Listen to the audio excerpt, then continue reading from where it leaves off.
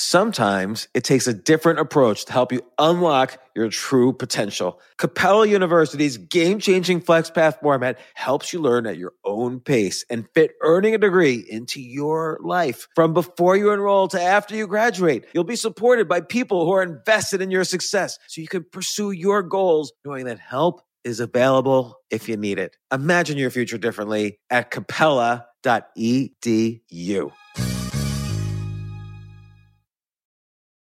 Planning an international trip and want to learn the language of your destination? Then check out the language learning program Rosetta Stone on desktop or as an app. Rosetta Stone is designed to immerse you in the language you're learning. Plus, the True Accent feature even gives you feedback on your pronunciation. Don't put off learning that language. There's no better time than right now to get started. For a very limited time, listeners can get Rosetta Stone's lifetime membership for 50% off. That's 50% off unlimited access to 25 language courses for the rest of your life. Redeem your 50% off at rosettastone.com today.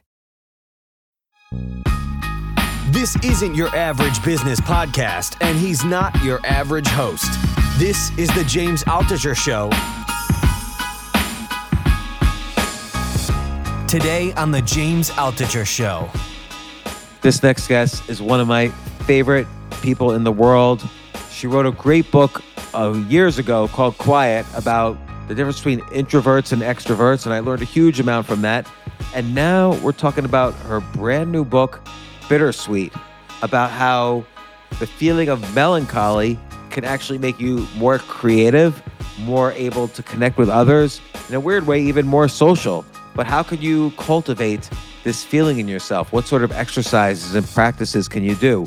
Are you the sort of person who is willing to feel melancholy? What is melancholy?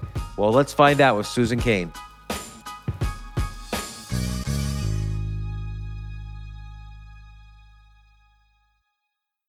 A few years ago, Susan, I wrote an article about, it was something like 10 things for free that I value more than money. And, there was kind of like cliche stuff like laughter. But one thing I put on this list, I think it was number 9 on this list, was melancholy. And people would argue with me. They were like, I don't like to be melancholy. People would say that it means sadness. Why do you like to be melancholy? And I didn't really have an answer, but I just knew it was something, like for instance, I could always trigger melancholy in myself by thinking of my daughters when they were children and how, we always miss out on some opportunities when they're children, some time to be with them, some bonding time. But then also I miss those very sweet times with them. And that always triggers some melancholy, which I enjoy. It's sad, but it's an enjoyable kind of sadness. And I never really understood that paradox until reading your book, Bittersweet. Well, thank you. That's the best introduction ever because, I do feel I specialize in those. Yeah, the whole reason I wrote this book was to understand that paradox. And I think this may have been before we officially started recording when we were trying to figure out volume levels. But you asked me a second ago, are you feeling sad? And well, the answer was no. But also my reaction that I didn't have a chance to say was like, no. And I mean, of course, I do sometimes feel sad. And I don't know, maybe I feel sad more often than the average person. But I don't really feel sad like a lot. It's more that I'm talking about some other kind of state that I think you were just expressing, which is this melancholy, bittersweet state where you feel a kind of connection to passing time and a connection to the fact that this world is a world of sorrows and also a world of joys. And there's some kind of intense beauty in that and some kind of intense joy in all of that. And I've been trying to figure this out my whole life. I mean, yeah, and because you use a couple different words in the book to refer to, like almost like synonyms to melancholy, like when something is sublime, that gives you a similar sort of feeling, or poignancy gives you a similar sort of feeling. Like, because I agree, it's not quite sadness, like, but maybe give an example, or what's the difference between sadness and melancholy in your mind? Like, maybe give an example of one versus the other. Yeah, sure. Well, I mean, for me, this book actually really started with what is my most intense example, although there's so many. But and that is listening to sad or minor key music. And I had this experience once back when I was a law student a gazillion years ago, and I was sitting in my law school dorm, and some friends came to the dorm room to pick me up to go to class. And I was blasting out on my stereo speakers, some kind of melancholic minor key music, which I listened to a lot. And my friends were like, "Why are you listening to this funeral music?" And at the time that seemed funny, and I laughed, and we went to class, and that was the end of it, except that I could not stop thinking about that question. Because, well, first of all, why is it that listening to that music is kind of vaguely embarrassing, except when done privately and at midnight? So what is it about our culture that makes it so? But also, that kind of music, and I know many people feel this because I've since researched this, it makes you feel a kind of sense of transcendence. It's a kind of state of communion with all the beings that have known the sorrow that music is expressing. And then there's a sense of awe that the musician is able to transform sorrow into beauty. So it was really trying to understand that got me down this garden path. And by the way, you would mention different songs and music that you listen to and I would listen to it as you recommended it. While I was reading the book, I would say, "Alexa, play this now. Alexa, play Leonard Cohen. Alexa, play this Adagio in whatever G minor." Yeah. And you mentioned an interesting statistic near the beginning of the book, which is that in the 60s, most music was not written in minor keys. It was very poppy and positive and happy, and everyone's at a party or at the beach or whatever. Mm-hmm. And now the majority of even popular music is written in minor keys. Why do you think that transformation happened? I think we've just become more comfortable with complex emotions as the culture has moved to being able to talk more about the reality of being human. I think the music follows suit.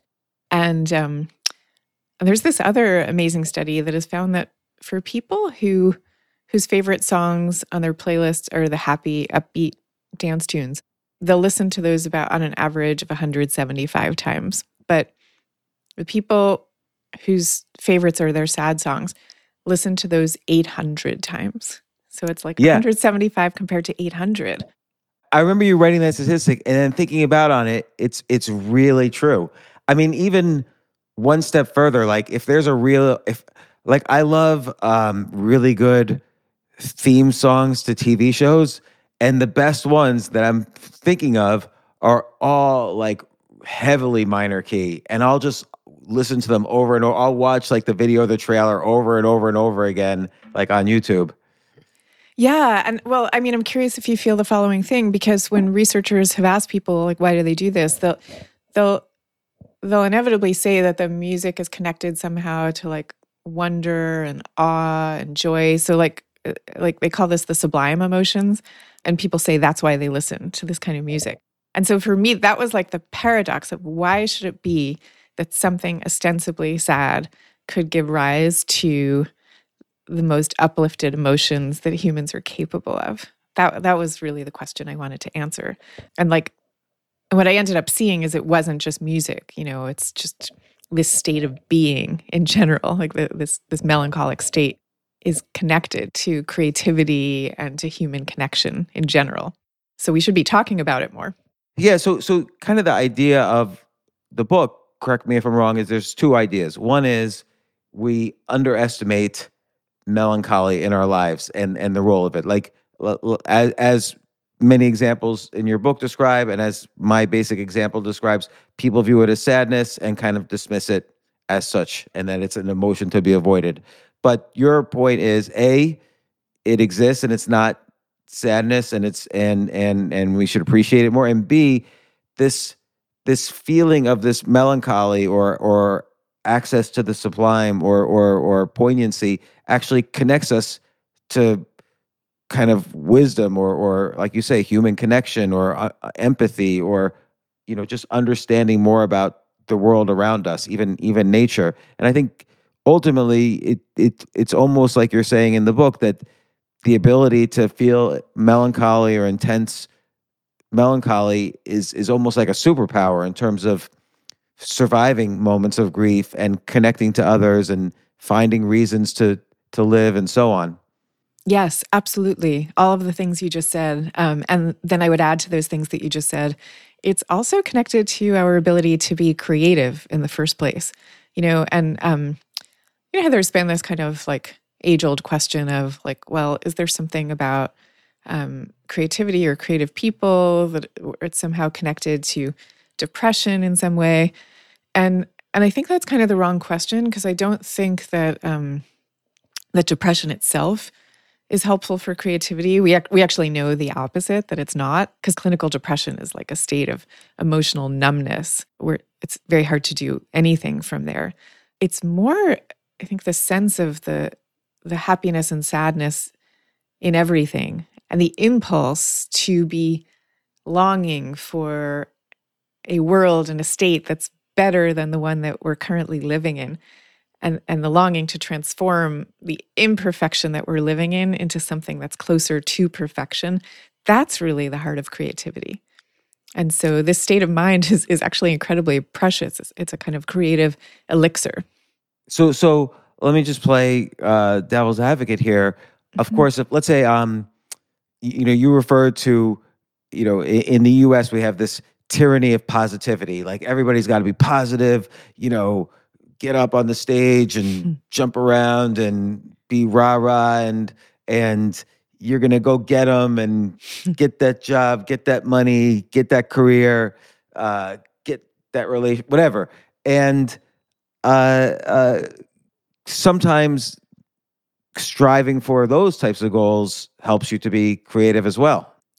Well, yeah, I mean, we need the positive side also. So it's not to say that we should only be in this one state of mind. It's just to say that this state of mind is a kind of an overlooked superpower. And that when we overdo it on the rah-rah, jump up, go get 'em, that's not telling the truth about what most human beings experience. So it can feel momentarily motivating until when you're like in a room full of people and everybody's in that rah-rah state of mind.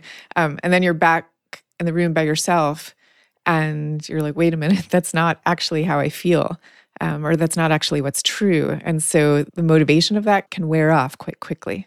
Yeah, because, let's break it down in terms of creativity. First off, when you're really positive, in the way I was describing before, it's a very forward-thinking kind of emotion. Like whatever happened in the past is the past. Now I'm moving forward and I'm going to start achieving. Regardless of what happened before. I'll learn from my mistakes because that's what happens. Failure is good because I'm going to learn from my mistakes and then I'm going to move forward and be positive.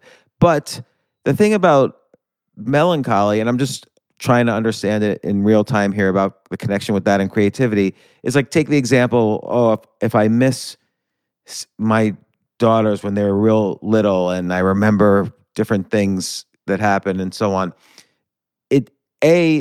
it connects me to that story again, so I can write that story or similar to it and evoke similar emotions, and I'm really there, and it makes me creative in that sense.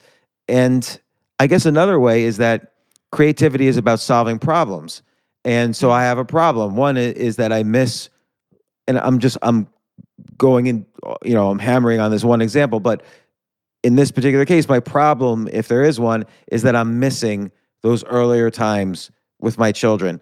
And creativity is all about solving problems, really, in a way that's ultimately, pleasing. Even a song that's written in a minor key, it kind of finishes on a, I don't want to say an upbeat moment, but it kind of comes full circle. It takes you out of the sadness at the very end somehow.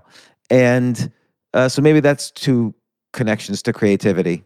I think that's right. And I would add to it, there's a kind of emotional resonance to it. So like if you had just told me a story about like a great time that you had had at your daughter's 4th birthday party, like that would have been a good story and an interesting story.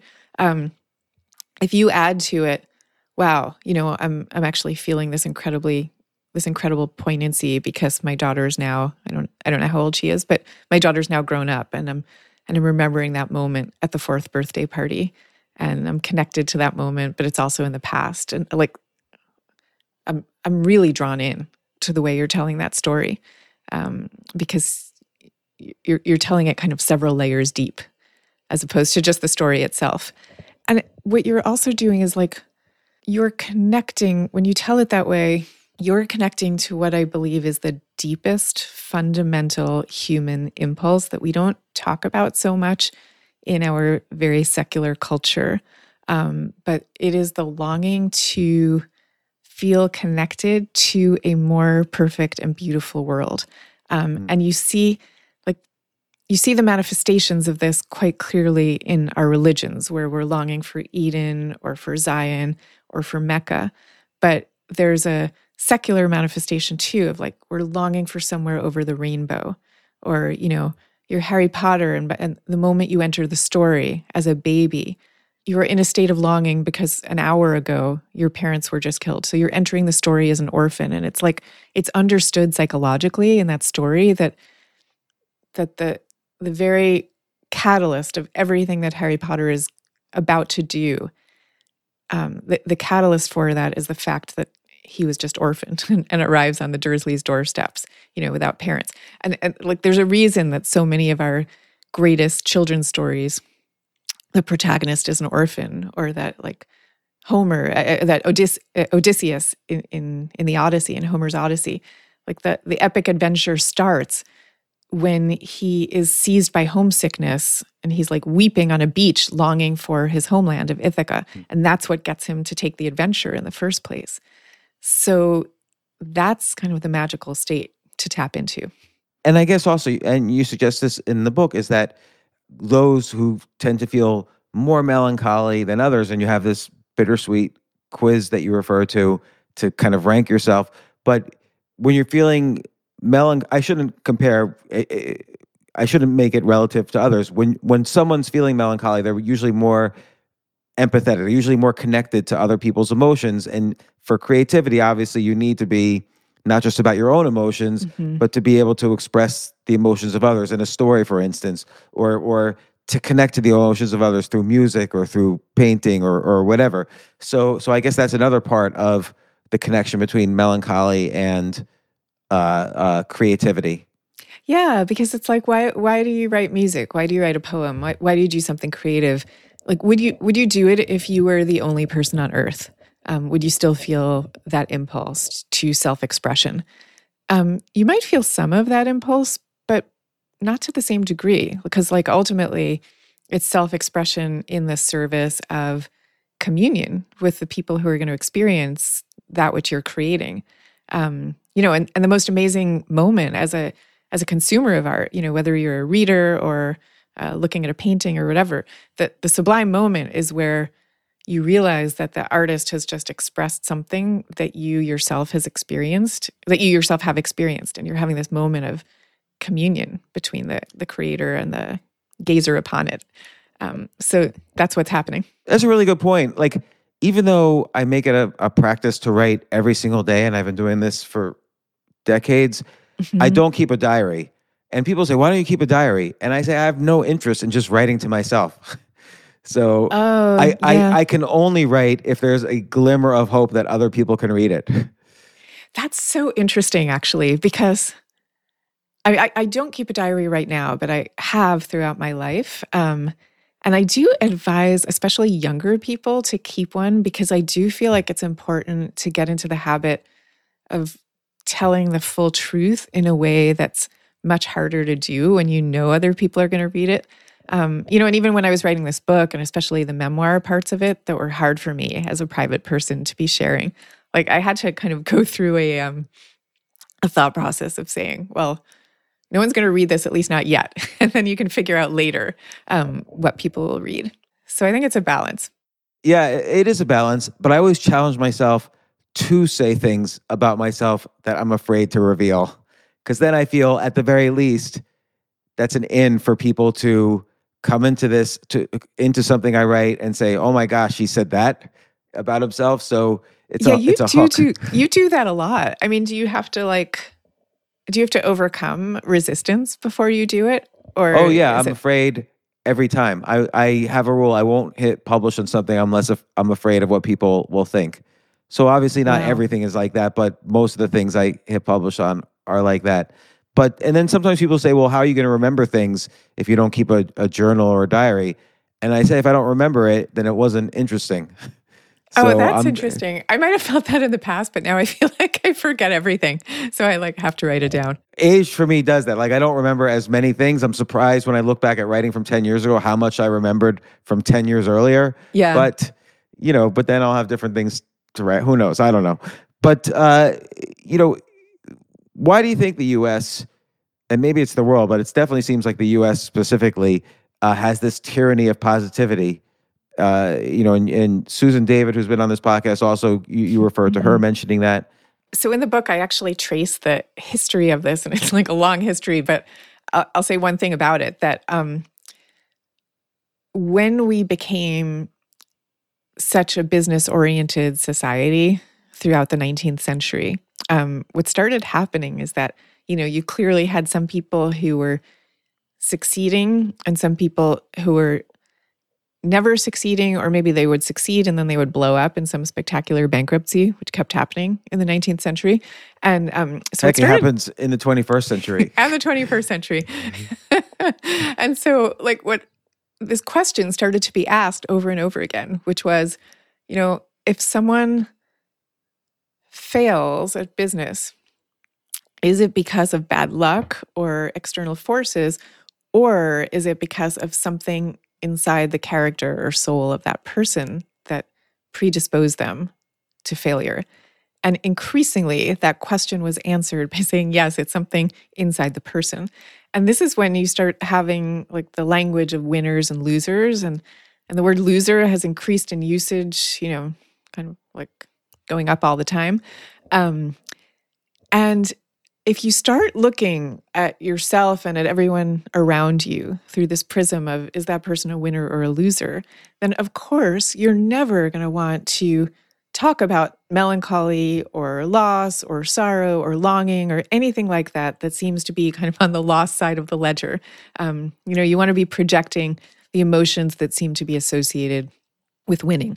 And these complexities of holding happiness and sadness at the same time, and where that, and the sublime places that could lead you, those quickly get dispensed with. So that's where we are, and that's what we have to reclaim. I think that's true, and I think failure also is associated with shame. Like you don't want people to know that you failed, even though later on, I feel like there's been a whole genre of failure porn lately where Yes. you can't succeed unless you fail, which I don't believe to be true at all.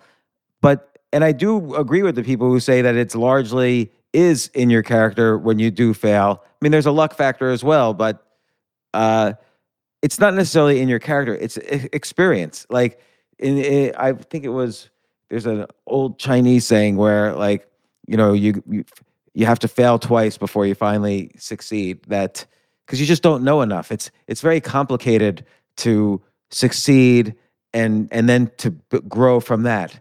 It's too easy to fall into your youthful bad habits after that first success. But there also are so many other factors of just good luck and bad luck and external circumstances. And one of the headlines that I wrote about in the book, so even in the Depression, the Great Depression, 1929, when all these people are experiencing bankruptcy, not for reasons that have to do with themselves. Even then, there are these headlines that say things like, loser commits suicide after bankruptcy. So it's this view of everything being intrinsic to the person.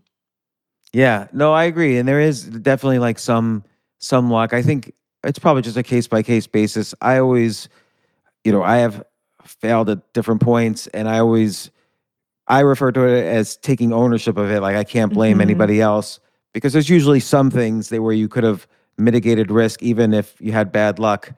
And I think that's why as one gets older and more experienced, the likely of having continuing success goes up. But okay, so there's two different directions to go. One is with the tyranny of positivity. I would add also this constant seeking for the frontier. So, Mm. it's again this idea that the past is behind us Hmm. and now we're moving forward. We got to just find what the frontier is. And now, of course, the frontier is not geographic, but there's several frontiers, and one of them, which you refer to a lot in the book, is mortality. How do we go past the frontier of current mortality and maybe live forever? And there's so many efforts and technologies and authors and scientists working on issues of anti-aging, and and I think to myself, I don't want to live forever. That seems really horrible. But maybe talk about that a little bit. Yeah, this is something I thought about a lot because part of the book research I did, I kind of plopped down in the middle of one of these conferences of people who are working on trying to live forever, or at least live for an incredibly much longer time healthily. And I guess I had the instinct like you of like, I don't think I'd really want to live forever. But one of those people did this thought experiment with me where he was like, okay, well, let's say you could push the button and decide the day that you're not going to live anymore. Would you push it tomorrow? And of course, the answer is no. And then it's like, okay, would you push it the next day? No. Would you push it a year from now? No. Okay, so when would you push the damn button? And I don't know. It's very hard to imagine the day that you would actually push the button. And again, this is granting that you're living healthily. So we're not talking about living with illness and decrepitude.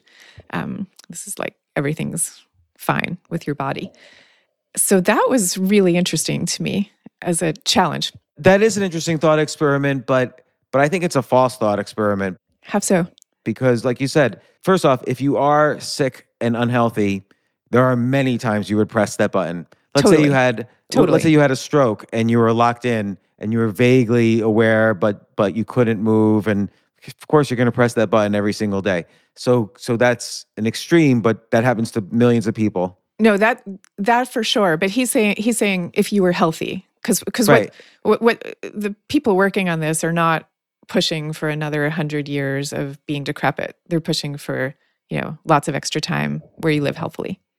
But the other thing it assumes is that your thoughts and emotions don't change as you age. Like, of Hmm. course, right now I'm not going to push it, and it's probably true on any given day. I would never say yes, I'm going to push it the next day when given that choice.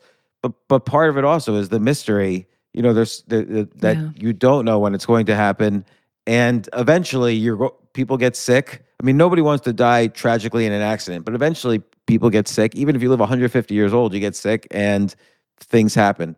So you're right. I guess it's interesting. Like if I have a high quality of life and I'm living like I'm 20 years old when I'm 120, I probably would not want to press it. But I don't know how I will feel then. Like my thoughts and emotions. Like, do you ever look back? You've been writing for a long time. Do you ever look back at writing you did maybe even 15, 20 years ago, and there's a different person writing it a little bit? Maybe you were a little bit more confident or positive or aggressive somehow in your writing. I don't know. Like, have you noticed changes in yourself as you write through the years? Oh, I mean, well, I definitely changed through the years. It's funny. I haven't asked the question so much about my writing, um, but I change a lot. I mean, I look back at my writing and I definitely see more arrogance from, like, if I look at things I wrote 30 years ago, I feel like, oh gosh, this guy is a horrible writer. There's so much arrogance in it. I mean, And you're and, and it's your point earlier about writing and creativity, and about how people don't want to see just like a great story about a 4-year-old's birthday party. They need a little bit of angst in it. A little, Carrie Fisher once said, "No one wants to read about good-looking rich people who never have problems." Yeah, and but I don't think that's only because they feel jealous about those of such a person. I think it's more that they feel it's not true. Yeah. Like they want to read about the truth. They want like one of the whole point of creating anything in the storytelling genre, I think, is to express the kinds of truths that people don't usually say out loud. Like, I think that's part of why people are so drawn to what you do, because you're constantly saying things that most people don't say out loud. And it's such a generous act to do that. Like, are there any heroes in literature who aren't at least in doubt of their own abilities and personality and so on? I mean, there may be ones who are not in doubt, but then the story becomes like nemesis and hubris, right? Like you had too much hubris, and so then you meet your nemesis. So like there's Yeah. always something. So if they don't have doubt in the beginning, they have doubt a few chapters in. Yeah, because like that's the whole point of the story. Like nobody gets away with too much hubris or lack of doubt. But it's interesting though, like why do you think people, I mean, I guess it's normal for people to want to live as long as possible and to live forever. And you're right, that thought experiment is interesting, but I don't know, would you want to live like thinking about it right now? Let's say the thought experiment is not do you want to die tomorrow, but do you want to die sometime within the next 200 years? Then it's a little less clear. You'd probably still say, "Oh, I'm not going to push that button," but it's a little less clear, I think, the answer. I know it's really hard. I don't know. 200 years, I'm like, yeah, I'll probably stay. Like, I'd like to know my great great grandchildren and all this. I don't know. Maybe there comes the time that I guess I honestly don't know the answer. But what I ended up feeling like was that both things are true, which is to say, I'm on the side of all these scientists who are pushing to extend our health spans to some untold degree. I'm on their side. And at the same time, I feel like that's not the world we have right now. And we're not going to have that world anytime soon. And so in this world that we have, I want to understand, what does it mean to live in this world, and what are the what is this sensation that I have, that this feeling of us all being connected through this burden of mortality, the fact that we know that everybody we love is going to die. That's such a burden. And yet there's such a communion in that because we're all united in that reality. And that's something I like to pay more attention to.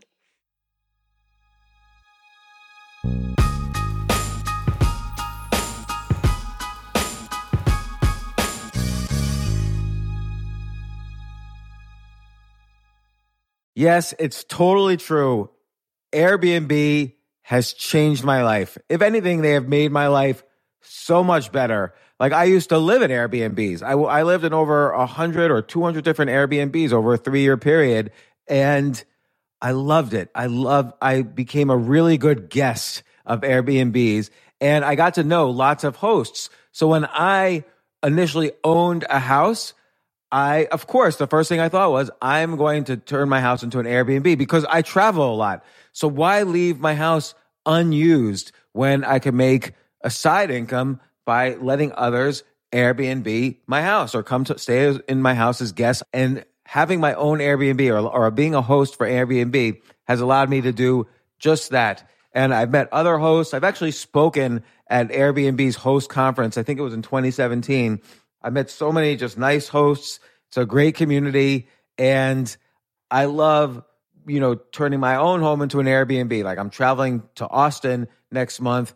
My home's going to be an Airbnb while I'm away, and I'll stay in an Airbnb. I'd rather stay in like a 3-story house Airbnb than in one tiny hotel room in the middle of Austin during South by Southwest. So listen, while you're away, your home could be an Airbnb. Many people host on Airbnb, but there are people who are just letting their house sit empty, who've never thought about it or didn't realize their space could be an Airbnb. Hosting can easily fit into your lifestyle and is a great way to earn some extra money. So if you have a home, but you're not always at home, then you have an Airbnb.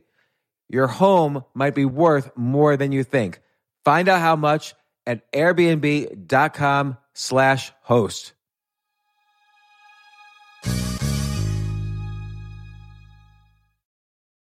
Daylight savings time is starting up again. Okay, podcast is over. That's all you needed to know. But why do we have daylight savings time? Answer: to give us more daylight from March through November. By setting your clocks forward, it may feel like there are more hours in the day when we initially start daylight savings. But if you're hiring, it doesn't necessarily help you find qualified candidates for your roles any sooner. There's only one way to do that: ZipRecruiter. And right now you can try it for free at ZipRecruiter.com/James. ZipRecruiter works around the clock to find qualified candidates for you. Once you post your job on ZipRecruiter, they send it to 100 plus job sites so you reach more of the right people. This is such a brilliant idea for a business, and ZipRecruiter did it. So ZipRecruiter's smart technology also quickly scans thousands of resumes to identify people whose skills and experience match your job. I've used ZipRecruiter, particularly as a potential employee, and I still to this day get messages every day. James Altucher, would you like to apply to be VP of Entertainment at NBC or whatever? So there's just nonstop emails. Like I got 5 or 6 emails today because a year ago I signed up for ZipRecruiter.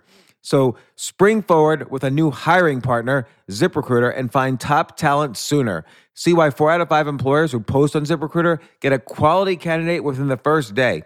Just go to this exclusive web address to try ZipRecruiter for free. ZipRecruiter.com/James. Once again, that's ZipRecruiter.com/James. ZipRecruiter, the smartest way to hire.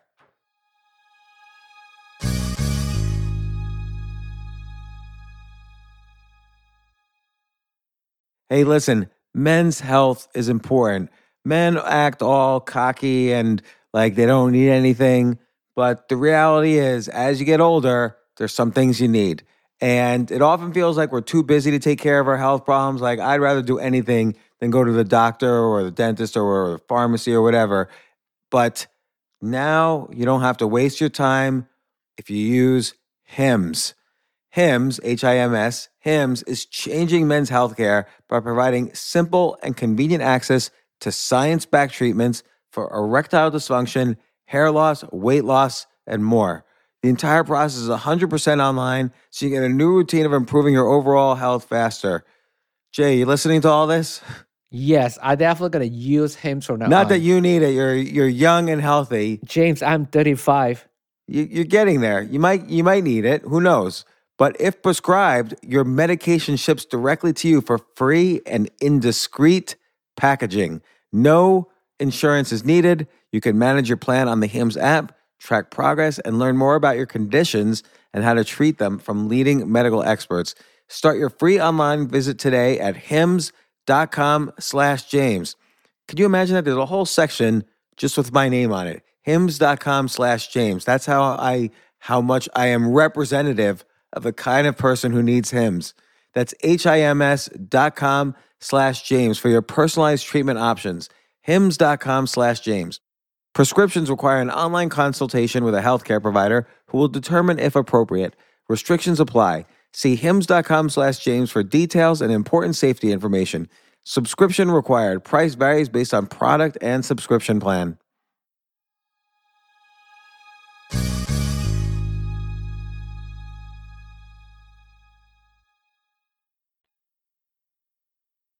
One thing that you mentioned about mortality, like knowing that you're getting older and probably closer in percentage to the time you die compared with the time you're born, is that you call this the paradox of aging in the book, which is that as you age, you're wiser and you have less stress.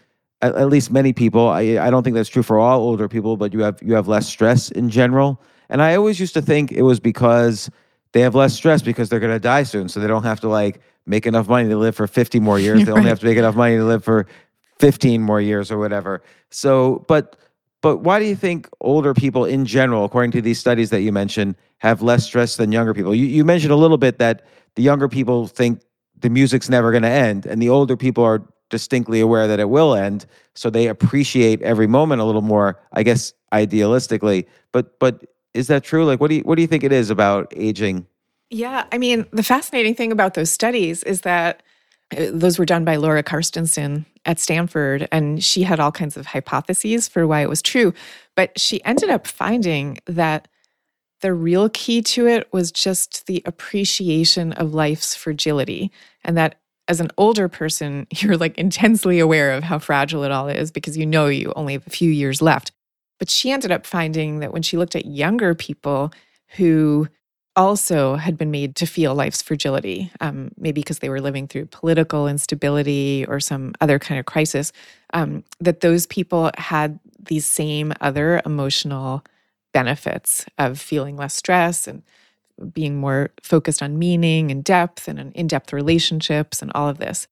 So it's really fragility itself, or the awareness of fragility itself, that seems to carry all these benefits. And I think that's the thing that I have felt instinctively all my life when I listen to that kind of music, because that we started talking about. What that music does is it puts you in mind of fragility, and it makes you aware of how intensely precious everything is. So it gets you into this deeper state. Yeah, yeah. So given that there's all these benefits to melancholy and this state of melancholy, or I don't know what you call this, sublimeness or poignancy, how can we cultivate that more in ourselves? And you talk about this a lot in the book, but so I could throw out your suggestions to you, but so what are some of your suggestions? Well, I mean, the funny thing is I asked Laura Carstensen, the Stanford psychologist, what she would recommend given her findings. And the first thing she said, and I don't think she knew that this was where I had started, but the first thing she said was to listen to that kind of music. So I will say I have a bittersweet playlist on Spotify and Apple Music that I just put up for people who want to do that. Really? So if I search Susan Cain's and Spotify, I'll come up with your Susan Cain's Bittersweet in Spotify? Susan Cain Bittersweet. Yeah, you'll find it there. And it's also on my website, if that's easier, which is susancain.net. You can get a link over there. But it's also helpful not only to interact with that kind of music specifically, but just to interact with beauty in general. Because that feeling when or that experience when you're interacting with something intensely beautiful, and it's so beautiful that it makes you cry, like you have tears in your eyes. And you think, well, what is that? Why am I moved to tears by something beautiful? And I think the real deep answer to that is that you see that kind of beauty and it reminds you of that state that we're all longing for. It's like a representation of the Garden of Eden. It's a representation for the place we feel like we're meant to be, where we're actually not, but it's like a momentary glimpse of it. And those kinds of states are incredibly elevating and transformative. That's why we love to watch Olympic athletes, or your favorite musician performing at a concert. It's like you're getting glimpses of Eden when you do that. Why do you think that is? Because, okay, when I think of the Garden of Eden, I think of a place that's considered a perfect place where there isn't sadness. I'm trying to make the connection between these states and what you're saying about the Garden of Eden. Because what I'm saying is that as humans, what we most long for is the place where there isn't sorrow, there's just perfect love, truth, beauty, goodness, kindness, all of it. But the awareness that we're not in that state is what paradoxically brings us a little bit closer to it. And so listening to this music, and by the way, I just looked at your list. It's a very beautiful list. Thank you. I love almost everything on here. I'm surprised you don't have Nobody Knows by Leonard Cohen. That's like my favorite Leonard Cohen song. Oh my gosh. I could have had like 20 Leonard Cohen songs, but I felt like I couldn't make it a Leonard Cohen playlist, so I had to exercise some restraint. But I'm actually adding to the list over time. And on Apple, it's now a little bit longer. I have to catch it up on Spotify. You should almost let people add to it on, have their own personal bittersweet lists on your bittersweet website. So have a functionality where people could submit their own lists. That's actually it might be interesting. Really good idea, because I've asked people on social media, what are your favorite songs? And I always get back a gazillion answers, and then I don't know what to do with it. So yeah, just to have a co-created list is a great idea. Yeah, like a collaborative one. But yeah, now okay, so what's another method for kind of cultivating these feelings? Because again, in a very short term, you'd want to cultivate this feeling if you want to be creative, because there's evidence that this is linked to higher states of creativity. Mm-hmm. But in general, to your point throughout the book, it increases empathy, increases your connection, ability to have human connection, and so on. Mm-hmm. So what's kind of like other methods that you have found successful? Yeah, okay. So here's a couple more. One is the Stoic practice of memento mori, remembering death. which sounds to our contemporary ears like a really morbid practice. But it's not just the Stoics who did it. Like Buddhist monks have done this, many contemplatives have done this. And it's basically just reminding yourself that, you may not be here tomorrow. You have no idea. And I will tell you that has been like so concretely, personally transformative for me. And to the story you were talking about with your kind of nostalgia for your daughter's childhood, I had this experience. My kids now are 12 and 14, but a few years ago when I was really deep into writing this book and I was totally busy and we had this ritual of bedtime every night. And I loved that ritual, and that was the time that the kids would most open up and everything. But it was really hard for me not to be looking at my cell phone also. My kids would look away for a minute and I would like sneak a look at my email because I was so busy. But I started doing this practice of memento mori, and I completely stopped looking at the cell phone. Like I would say to myself, they may not be here tomorrow. You may not be here tomorrow. You have no idea. And it wasn't like I was wallowing in sorrow over that feeling. It was just like a reminder. That's all it was. But I put the cell phone down right away and I didn't feel the impulse to pick it back up again. So it was like instantly I was reminded of how precious every single one of those moments was. Yeah. No, and like you said, I think that's, yes, the Stoics kind of name it, but I think it's a practice that occurs in almost every religion. Like, you ever read the book or see the movie The Razor's Edge? It's by Somerset Maugham, but oh gosh, I read Bill that Murray book a starred in the million movie. years ago. I didn't see the movie, but I read it decades ago, I think. It's based on this real life spiritual figure, Ramana Maharshi, who, according to his story, everybody's got their origin story, but he was like walking to school one day and he laid down on the ground and tried to imagine what it was like to be dead, as if he was dead that moment. And that for him was a big spiritual moment. And the next day, he basically dropped out of school and just started meditating. And they built he meditated and didn't speak for years. And they built a whole ashram around him. And then he started giving lectures and so on. But, that's just one story among many that are like that. But, okay, so listening to, this type of music, doing the memento mori practice, engaging with beauty in general. So like nature and things like that? Yeah, or like I'll just tell you my version of it, but it's going to be totally different for everyone. This is just my idiosyncratic thing. But going to fashion shows? No, I'm just kidding. I actually started a couple of years ago. I started asking people for their favorite art accounts on Twitter, and I started following all of them.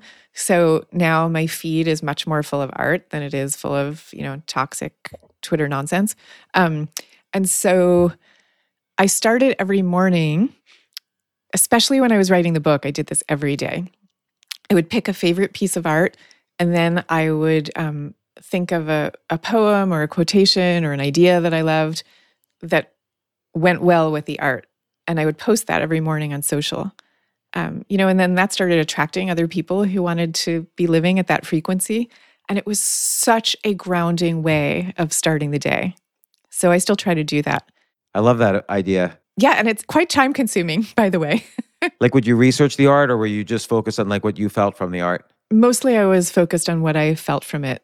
If I'd had more time, I actually would have loved to go down the rabbit hole of finding out all about that particular work of art. And sometimes I would do it, but not always.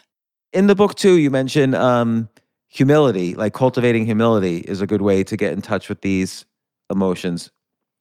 Yeah, and I think it was Dr. Keltner, I'm not sure now who did this research, who found that like the very act of bowing down puts you into that state of humility, which was really interesting to me. Like if you think of, how often like in a yoga practice, you'd have these gestures of lowering your head.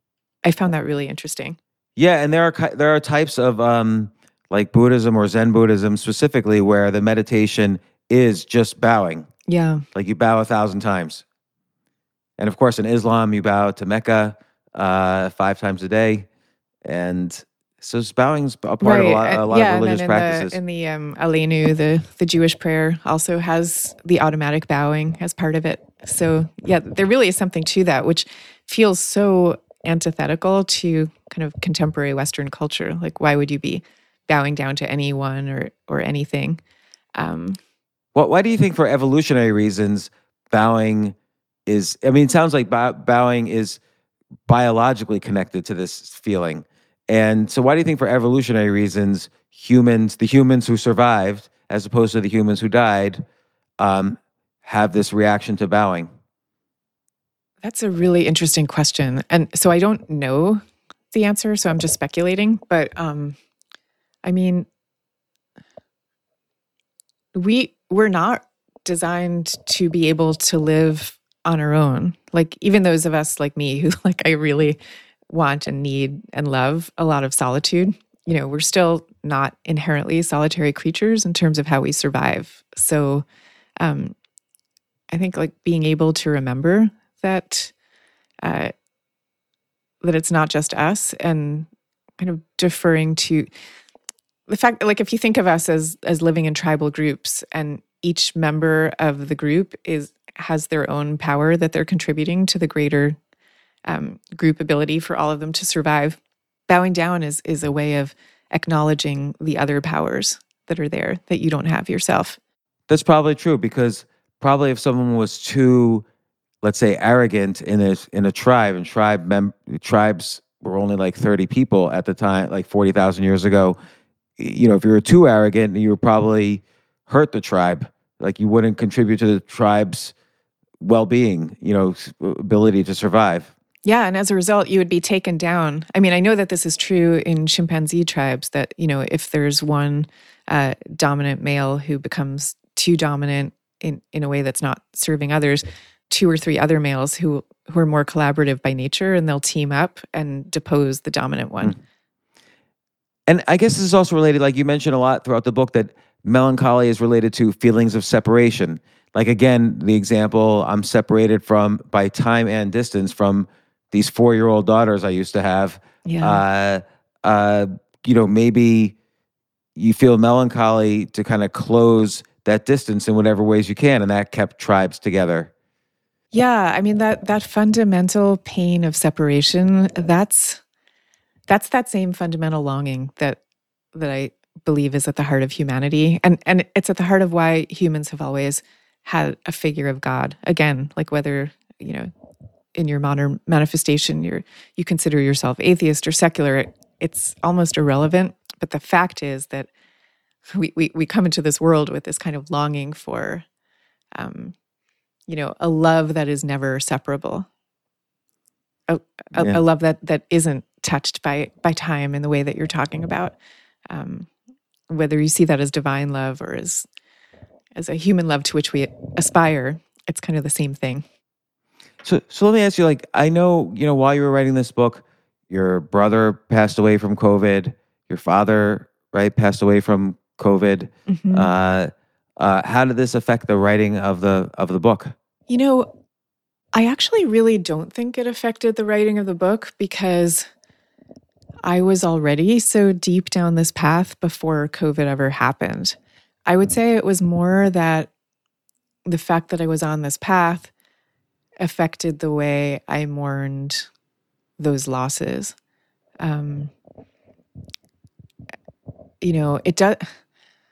It didn't take away from the raw grief of it, and I remember in the days after each of those losses, I remember feeling physically nauseous for days. It was just this nausea that I couldn't kick. It eventually did go away. But there was something about having been so immersed in the idea of impermanence and the way in which we're all connected through that was a kind of solace. It was a kind of solace. And when I talk about this in the book, it's like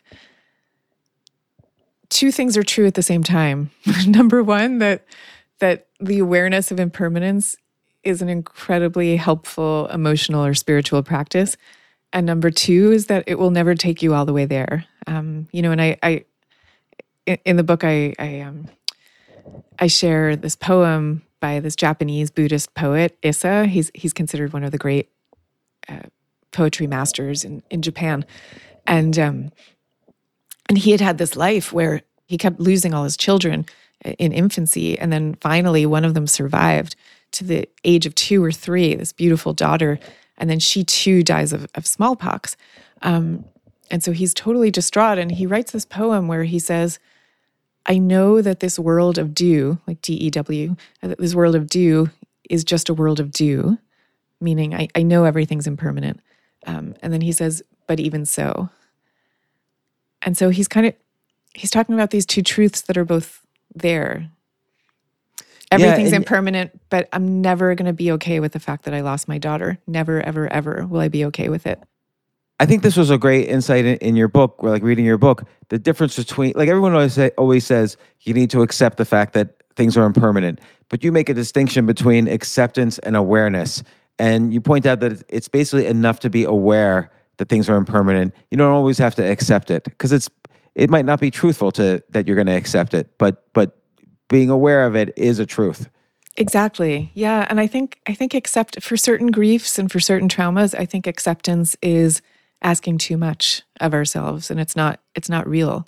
Like it wasn't even real for this Buddhist master poet, even he was saying, this is how I feel. And he's basically saying, this is how you're going to feel too. Like he knows someone else is going to be reading the poem, like to what we were talking about before, that he's not just writing this down for himself. He's writing it because he knows every single person reading it who's experienced a true loss is going to feel the same thing. Okay, so I also have a question. I wanted to revisit Quiet for one quick second. Book, your earlier book, Quiet, which is about basically the experience of being an introvert, and it's an amazing book. I highly recommend it to everyone. It really helped me a lot. As you mentioned, it's a spectrum from introversion to extroversion. Mm-hmm. I'm an introvert who's never shy. I have no problem, introducing myself to strangers or doing things a little out of the ordinary in front of people. Mm-hmm. But I can't go to a party. Huh. And like I could do stand-up comedy on stage for an hour, but then if I have to talk to people afterwards for 10 minutes, that's it. I'm wiped out. Oh, yeah. I have heard that from so many performers, because I don't know if this is what you feel, but what people tell me is they feel like when they're on the stage, they're kind of like controlling the inputs. They sort of know what's happening. But then when you're off the stage and you're interacting with 1,000 people at once, it's just too much coming at you. Yeah, and I just don't know what to say to anybody. I don't feel like I can, it's somehow easier to connect when I'm like writing to a bunch of people or talking to a whole bunch of people, and then the energy like immediately, even if I'm having a party in my own home, I have to go into like my bedroom every 10, 15 minutes. But what if you're in a relationship with someone who's an extrovert? Like they love going to parties, they can easily navigate small talk or even medium talk, and that gives them energy. And whereas like if you're an introvert, it's sort of like you're the opposite. You get energy when you're recuperating alone, as opposed to when you're in a social situation. And there's nothing wrong with either situation, but I'm just wondering, how would you recommend people who are together who are once an introvert, once an extrovert, how do they kind of even navigate their social schedule? One always wants to go out, the other wants to stay in. Yeah, I mean, the main thing is to talk about it and negotiate it out with an understanding of what each person's temperament is. And I say the understanding because if you don't have that, invariably there's some kind of feeling that each person is bringing in of like what's wrong with my partner, that like why does he have to go out all the time? Why can't he be just happy just being with me? Or or the extrovert is thinking, why is he like having to stay in all the time? It's more like the introvert in the case of me is feeling like, why can't I talk to anybody after 15 minutes? Yeah, well, that's because you're living in a culture come out like a storm. I'm a storm for the first 15 minutes, and then the storm goes away. Oh, I know exactly what you're talking about. I mean, so many people feel this way. But yeah, like it really does need to get talked out from both people feeling that both people's temperaments and preferences are okay. And then like once you've understood that or processed that, to just figure out and kind of in advance, okay, well, how often are we going to go out and socialize? And what is our socializing going to look like? And, maybe you agree that you're going to do like one big dinner party a month, but you're going to have you're going to follow that by 2 nights of Netflix on the couch or whatever it is that works for you. But instead of like trying to hash it out night after night after night, having a shared agreement on your approach to life is really helpful. Yeah, that could be. We'll see. So, are you in a new relationship where you're navigating this? No. And I'm overdoing it. Like, my wife and I, we lived in a very social area for a while. We moved down to Florida, and I was very good at introducing us to all the neighbors and all the people. Like I have, again, I'm not shy, and I'm willing to just go out there and say hi to people and start things up. And she's really good at continuing the relationship. Like I'm really bad at like getting back to people, following up, and then going out to dinner and going out to parties. And she's very good at that. So it's very complimentary. It's a very good thing. Yeah. But, sometimes it was just too much for me if I was out too many times, and it would be too boring for her if she wasn't out enough. And I think we kind of resolved it, but it's just a factor. It's not a bad factor in a relationship. It's just a factor in our relationship. Yeah. That we're constantly negotiating that terrain. And she can do some things on her own also, right? Where you don't have to go along. Then I feel like there's something wrong with me. I'm just sitting at home while everyone's out having fun. But again, awareness is, in this case, more important than acceptance. Well, I don't know. I was actually sitting here thinking the exact opposite. I think in this case, I think trying to get to a place of acceptance is actually really key. Because I think it is possible for you to get to a place where you accept that this is your preference of how you want to spend your time. And you'll still have the practical question of how do you work it out between you and your wife, or even the question between you and you of maybe sometimes you want to be out and social, even if it's a little uncomfortable, just because you want to make those connections with your neighbors or whatever. Yeah. Where you're doing all of that from a place of 100% self-acceptance. And then you make the decision. I think that's possible to get there. I think that's a good point, because I think I tended to blame myself, and then I would get anxious, like, oh, does everybody think I'm weird, or do they not like me because I want to be the first one to leave, and really it had nothing to do with anybody. It literally just had to do with the fact that I was out of energy. I would get depleted so quickly. So I have a friend who's really good at this, and she never actually announced the following thing to me. I just observed her doing it. She says yes to every social invitation, but like you, she comes in, going really strong and then peters out quickly. So always after, half an hour or an hour or whatever, she'll with a big smile, very politely say her goodbyes. And no one really thinks about it. I think about it because I notice these things, but no one else does. Yeah, I actually like the approach of not saying goodbye and just disappearing. Once everybody's made contact with you, they're like, oh yeah, James was here, but now he's not. And then it's kind of like just leaving after that. So though the host will notice, I still feel like you have to say your goodbyes to the host. Because even though you think they're so distracted by their 100 other guests, I think they remember who said goodbye. Yeah, that's a good point. That's a good point. Well, Susan Cain, always, it's so enlightening, and I learned so much from you. I just loved Quiet, and it's a constant presence on my bookshelf for years. Your book about introverts, and now the next book that's going to live on my shelf for years is Bittersweet, about basically about the benefits of melancholy, which I always sort of suspected and have even written about, but you really get into the scientific research and you tell such great and beautiful stories.